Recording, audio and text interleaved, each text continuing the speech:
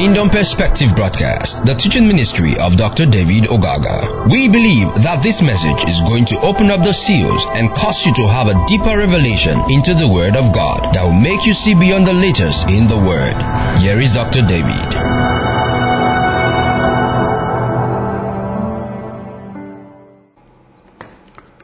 Praise God. All right, so we want to continue with deliberation on just who is Lucifer, understanding Isaiah chapter 14.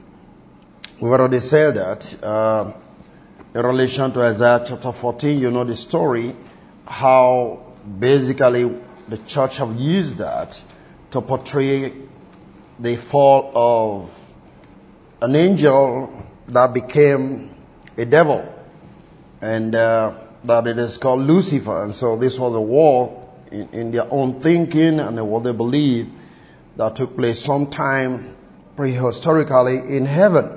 And so they said Lucifer, which is a devil, was driven down. Okay, this is basically what they read. What they say from Isaiah 14. I just read 13 to 14. For you have said in your heart, I will ascend into heaven, I will exalt my throne above the stars of gold. I will also sit on the mount of the congregation on the farther side of the north. I will ascend above the heights of the cloud. I will be like the Most High. Yea, that shall be brought down to Sheol or hell, to the lowest parts of the pit. Now, like I always ask the question, if the devil was actually, they said Lucifer was actually with God up in heaven. Actually, in verse 12 is what you have, how you're falling from heaven, O Lucifer, son of the morning. Right? Okay. So my question is, if this man is already in heaven with God, which other heaven was he ascending to? Because verse 13 says, for you have said in your heart, I will ascend into heaven. To which heaven? We have been told that they were all together in heaven and he rebelled against God. So which heaven was he ascending to? Is it that he was going to go beyond the heaven that God already is or they were living in? These are questions we don't ask. We just swallow this thing the way it comes, the way people bring it. We just take it. Amen? Okay. However, let me read another scripture. In the book of John, chapter 12, I'm reading from verse 27. In particular, John chapter 12, looking at verse 27. And this is what Jesus said. Now, this is in relation to his going to the cross, when he was about to go to the cross. And this is what he said, reading from verse 27.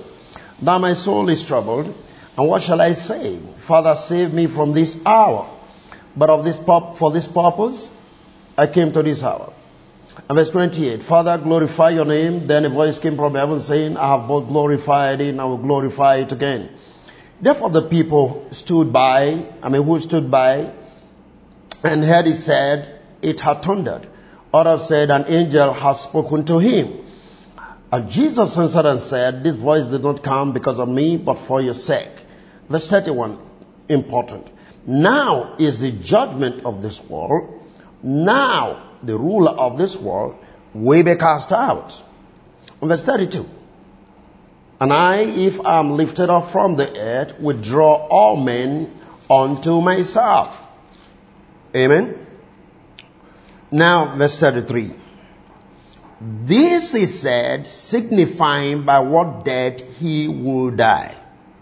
Did you get that? This is said. All of those incidents we've just read, they were all pointing to one thing. His death on the cross. But, notice that he said, verse 31, now is, not some time past, is the judgment of this world. And what follows the judgment of the world? The prince of the world shall be cast out. Did you get that? So when was the priest of the world cast out?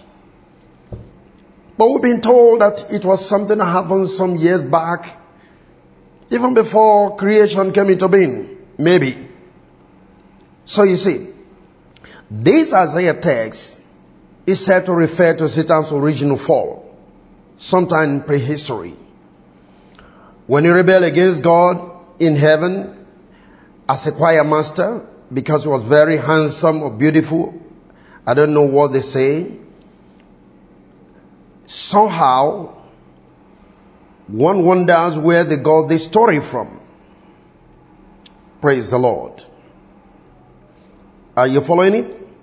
I want you to catch what I am dealing with here, which is very, very important. Catch what I'm dealing with here, which is very, very important. Please, I just want you to see it. Amen? All right. So here we are told that Lucifer was cast down, right, from heaven. Jesus was talking about he is bringing down Lucifer in terms of when he goes to the cross.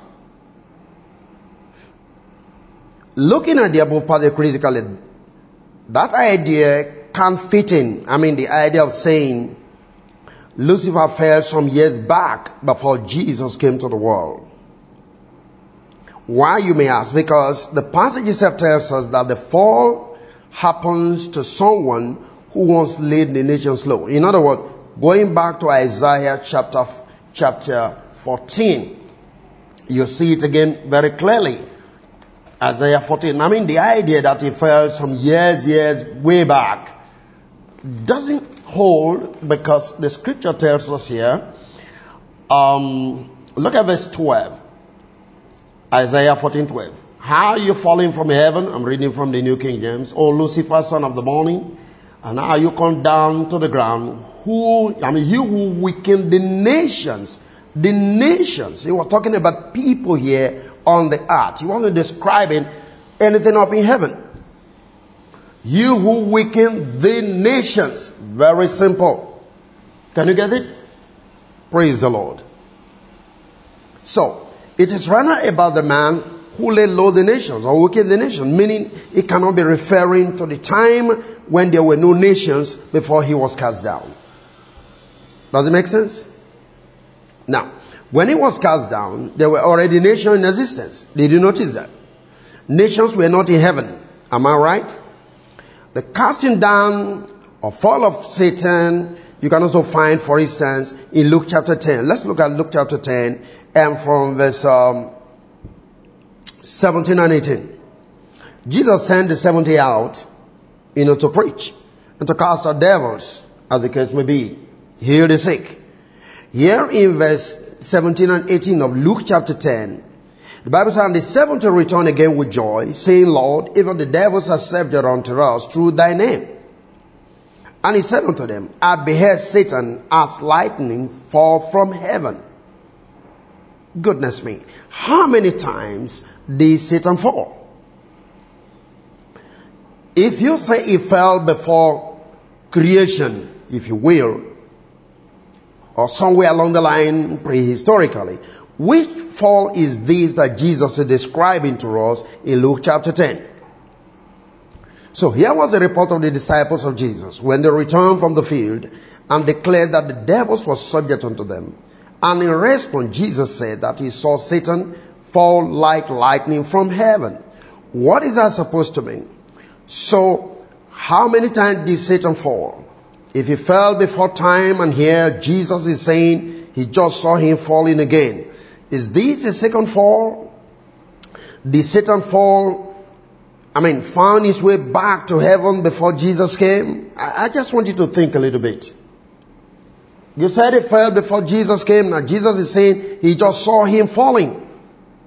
And that is directly connected to the disciples going out to preach and casting out devils.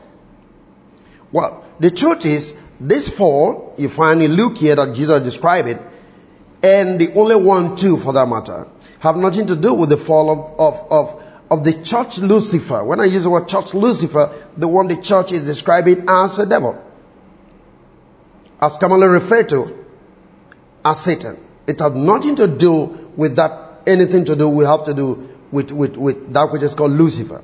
But rather, this is specifically talking about the success of the mission of disciples after they were sent to the mission field. So, it has nothing to do with a prehistorical fall and the punishment of Satan up there in heaven some years back when he was wrestling with God to take over the throne. That is human fable, not scripture. Therefore, we can't go to that text and say, see, before human history, Satan fell like lightning from heaven. No, that is wrong. Luke chapter 10 verse 8 is nowhere connected with actual prehistorical account. Never. No connection. So you see, this was talking about the cross of Jesus. When he said he saw Satan fall like lightning, he was only referring to what will finally happen when he gets to the cross and destroy the power of Satan and the disciples. We're able to manifest this. You and I will be able to be casting out devils from the heart of man. And that's what you find in the book of Matthew chapter 12 verse 28. Jesus said, if I cast out devils with the Spirit of God, then the kingdom of God has come unto you. This is what the disciples have tasted when he sent them out before he went to the cross. Can you get what I mean? Good. Jesus cast out devils even before he went to the cross. Now, so what he was telling the disciples, when I go to the cross, this time I'm asking you to go. And because he asked them to go, they were able to cast out devils. But when he said, rejoice not, but your name is written in heaven, he was trying to tell them, now you have the place where you can easily and have the ability to cast a devil. Now I'm going to the cross and I will release the Spirit, and the power of the Holy Spirit begin to work in your life. Wherever there's a devil, you are going to have the ability to cast it out. So it's not just for you, it's for as many as will believe in my name in time to come. So Satan's fall is directly connected towards the cross. Now, the Latin word for Lucifer, like you find in verse 12 in the book of Isaiah, is used only in this passage of Isaiah 14. And the word actually means the morning star, or bringer of dawn, or light bringer. The New Testament uses this word morning star 4 more times, where it clearly has no reference to a fallen angel. Amen. In several early Christian hymns in Latin, the word was applied to John the Baptist, just as it is used as a title for Christ himself. The Mount of Transfiguration experience explains this. Remember, when Jesus was transfigured on the mountain, Matthew chapter 17, Peter have a record of this. He took Peter, James, and John to the mountain and transfigured before them. You know that. So, in 2 Peter 1 verse 17, Peter tried to say or explain what they saw. Here was his own encounter or experience or declaration after the encounter. Verse 17 of 2 Peter 1. For he, talking about Jesus, received from God the Father honor and glory, when there came such a voice to him from the exceeding glory, this is my beloved Son, in whom I am well pleased. And this voice which came from heaven, we heard when we were with him in the holy mount. We have also a more sure word of prophecy, whereunto you do well, that you take heed as unto a light that shineth in a dark place, until the day dawn, until the day star arise in your hearts. Did you get that? We have a sure word of prophecy. What he's trying to say is, they prophesy about him, but we saw the manifestation of the prophecy. That's what he's talking about. Now, this prophecy concerning Jesus, which was so confirmed on the Holy Mount, have always been as a light shining in a dark place. From the time of their delivery to the time in which the bright day of the gospel light and salvation dawned forth, and the Son of Righteousness has arisen in our souls with healing in his wings, like you find in Malachi chapter 4, 1-2. The revelation of Jesus Christ through the gospel has always been a light dawning in our soul, in our understanding, our mind, will, intellect, and emotions. Is that okay? Now, he says, the light is shining as unto a light that shineth in the dark place. That is, the prophecies resemble a candle, lamp, or torch in a dark room or in an obscure room at night. The made object distinct, which were before unseen. That is, they enable us to behold many things which will be otherwise invisible. And he said, until the day shut down, until the day shut down. I'm still dealing with the interpretation of the prophecy that Peter gave now. Now, the light that shines in the darkness, which is the gospel, is to be our guide until we now shall see objects by the clear light of the sun, which is the day dawn. We are talking of receiving the clear light which shall result from the dawning or breaking of the day. Amen. The reference here is to the morning light as compared with a lamp. And the meaning is that we should take heed to the light furnished by the prophecies until the truth shall be rendered more distinct by the event as they shall actually be disclosed. This is until the brighter light which shall be shed on the glory by the appearing of the Lord. So, when it talks about the day star arising in our heart, that is the sharing of his beams on your heart till you see the indication of that approaching day, which is all light and no darkness. No more ignorance of seeing the truth of God's word, nor seeing the Bible like a parable. Now you are beginning to see Christ in every page and every dot of the word. Actually, you know, 1 John chapter 1 verse number 1 or John chapter 1 verse number 1, what do you see there? For in the beginning was the word. Right? Good. And if you look at 1 John chapter 1 verse 1, it said, that which was from the beginning, which is the word, which we have heard, which we have seen with our eyes, which we have looked upon, and our hands have handled, even the word of life. Praise the Lord. Are you following it? So, here we're talking about the greater revelation of the person of Jesus Christ coming to us. That becomes the dawning of the day. No longer just prophecies, no longer just symbols, but we're coming to see the reality of who the Christ is that was spoken about or prophesied about in the scriptures. Are you getting this? Alright. The life of John the Baptist. In John chapter 5, remember I'm dealing with the issue of morning star. Now, in John chapter 5 verse 33, scripture said, You sent unto John, and he bare witness unto the truth. But I have received no testimony from man, but things that I say, that ye might be saved. He was a burning and a shining light, and he were willing for a season to rejoice in his light. Jesus speaking now. Amen. Now, he was a burning and a shining light. What is that supposed to mean? Meaning, the ministry of John the Baptist was a burning and a shining light, or a torch. That is, the great light of his day while he was around. A burning, a lamp lit up that burns with a steady luster. He was a lamp in his day. He had revelation in his day. People were wanting to see what John got to say. Hallelujah. Alright. John, as a matter of fact, in scriptures, a teacher is often called a light, because he guides and illuminates the minds of others. Is that okay? Let me give you a scripture along this line. Look at the book of Romans chapter 2 verse 19. And this is what it said. Thou art confident, thou art a guide of the blind, and a light of them that sit in darkness.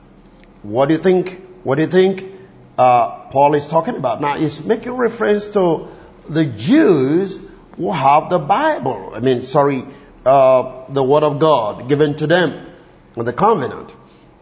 If you take time to read from verse 1, you see what I'm talking about. But when you get to verse 19, he now begins to use that.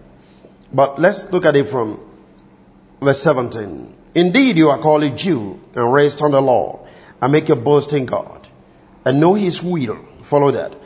And approve the things that are excellent, being instructed out of the law. Look at verse 19. And are confident that yourself are a guide to the blind, a light to those who are in darkness. Can you see that? So that's what I mean. When the Bible said John was a light, Jesus speaking about John said he was a shining light and he always loved to go for his light. He was guiding you people by his teaching. So teachers actually refer to as light. Praise the Lord. Are you still there with me? All right. I want you to follow what I'm dealing with because it's very, very critical.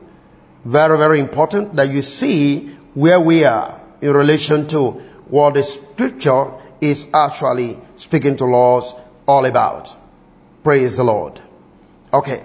Let's quickly just move on again and see what the scripture has to say in relation now, one more time, to the issue of the light and whatever light that is being shed forth. So, again, we'll move on now so that you can see it very quickly.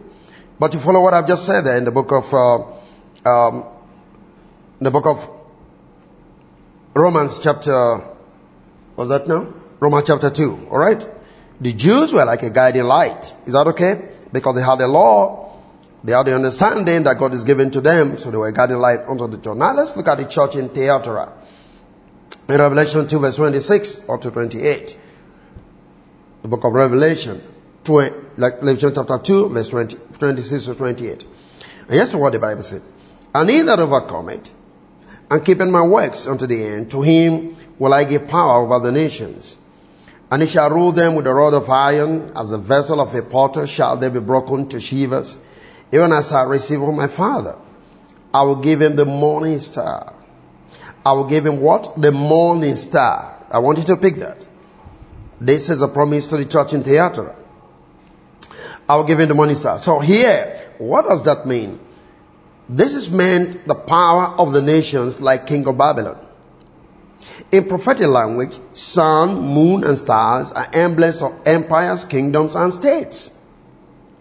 So here the promise to the overcomer is that he shall have the brightest and most glorious empire next to that of Christ himself, in terms of rulership. And as the morning star is that which immediately comes before the rising of the sun, it therefore stands as an empire which should usher in the universal sway of the kingdom of Christ.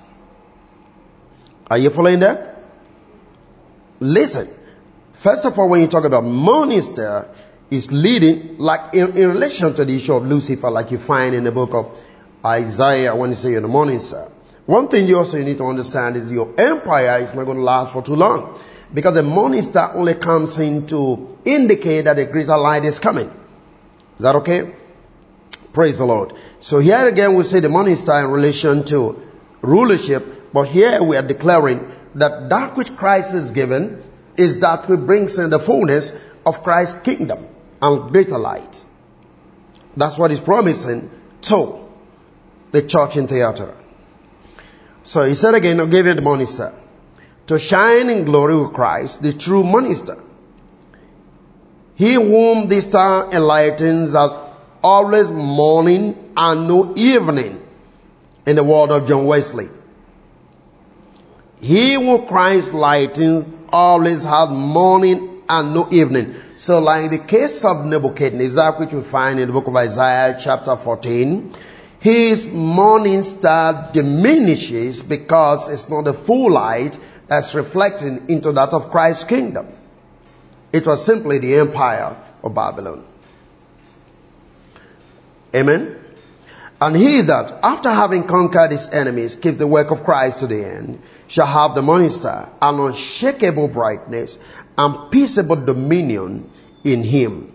I could find in the promise to the church in Thyatira. Christ himself is the bright morning star. You find that in the book of Revelation 22 verse 16.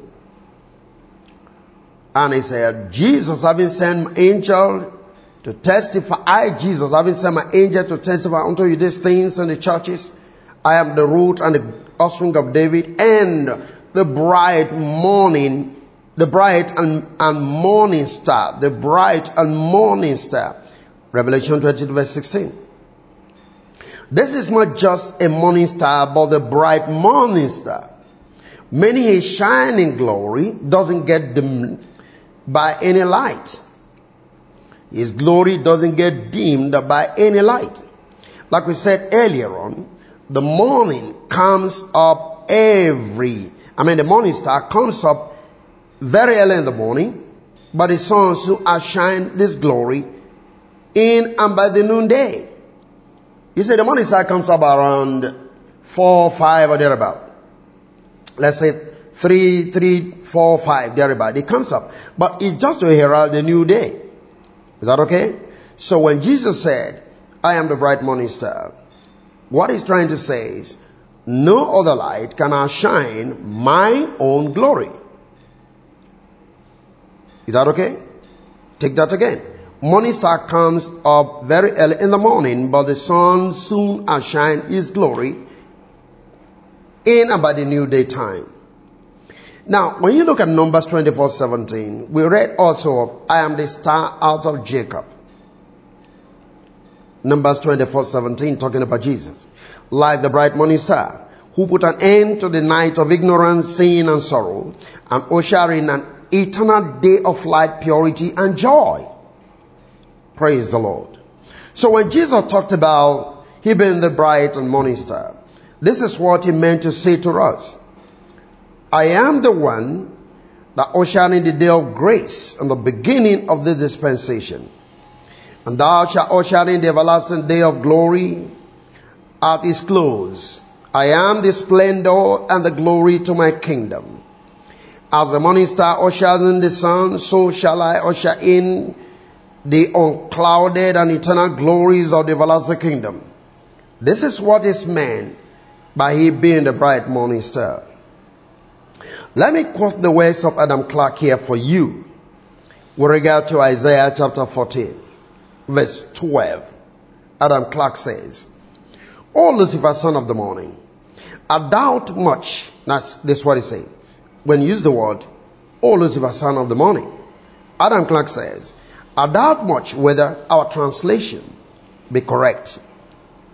The Hebrew word which was translated Lucifer comes from Elial, yell, howl, or shrink, and should be translated how, son of the morning. And so the Syriac has understood it. Funny enough, we have two bishops in history who bore the name Saint Lucifer. We have Saint Lucifer of Cagliari and Lucifer of Siena. These were bishops, Saint Lucifer of Cagliari and Lucifer of Siena. They understood that the word does not speak about being a devil. And so they added that name to their name. Why? What they mean to say, they have light, revelation knowledge that can help the people as guide. So the name itself is not demonic. It is simply because of what we have been taught and what is associated with the name that made us think the name Lucifer means the devil. But it's not true. Otherwise, if I may ask, if morning star, which is the same thing as Lucifer, means the devil, does it then mean that Jesus is a brighter devil? Is that what we are implying? Peter said we should hold on to the prophecies until the morning star arises in our hearts. Is that to say we shall have to possess Lucifer, the devil, in our heart through the prophecies? Friends, let us settle down and study this book called the Bible, and not just read through it with the preconceived opinions of our laid-down religious beliefs.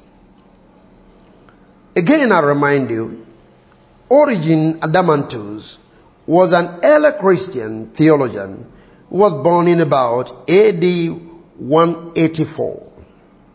He was the oldest of 7 children in a Christian home. He spent the first half of his career in Alexandria near Egypt. He died in 254 AD. He was one of the famous church fathers. Accidentally, friends, he was the first to spiritualize Isaiah 14 to mean Satan, theologically speaking. Otherwise, it wasn't so from the beginning. Praise the living God. So what am I trying to share with you? Isaiah chapter 14 have nothing one bit to do with Lucifer called a demon. It was only speaking of King Nebuchadnezzar.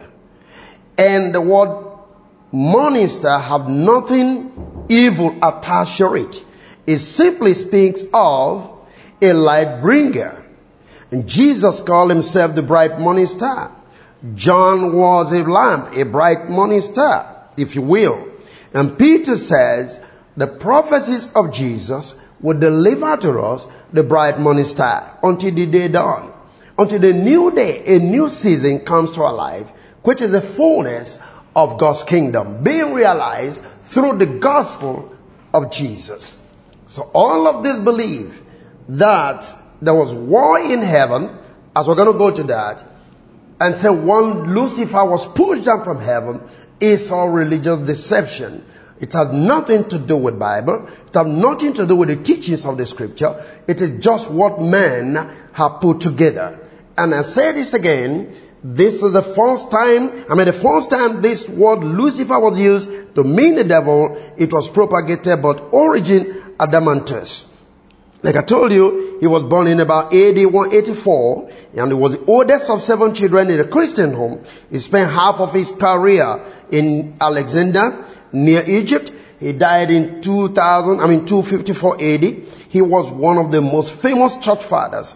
He was the one that spiritualized Isaiah chapter 14 to mean Satan, theologically speaking. Otherwise, there is no scripture to back up the belief that Lucifer is a devil who wrestled with God and was thrown down to the earth. Nothing to do with that. God bless you, and I'll see you again. Thank you for listening to Dr. David Ogaga. We know you have been blessed by this station. You can share this message with your friends and loved ones. For more information, inquiries, and free downloads, please visit www.davidogaga.org, or you can send us an email admin@gkai.net. God bless you.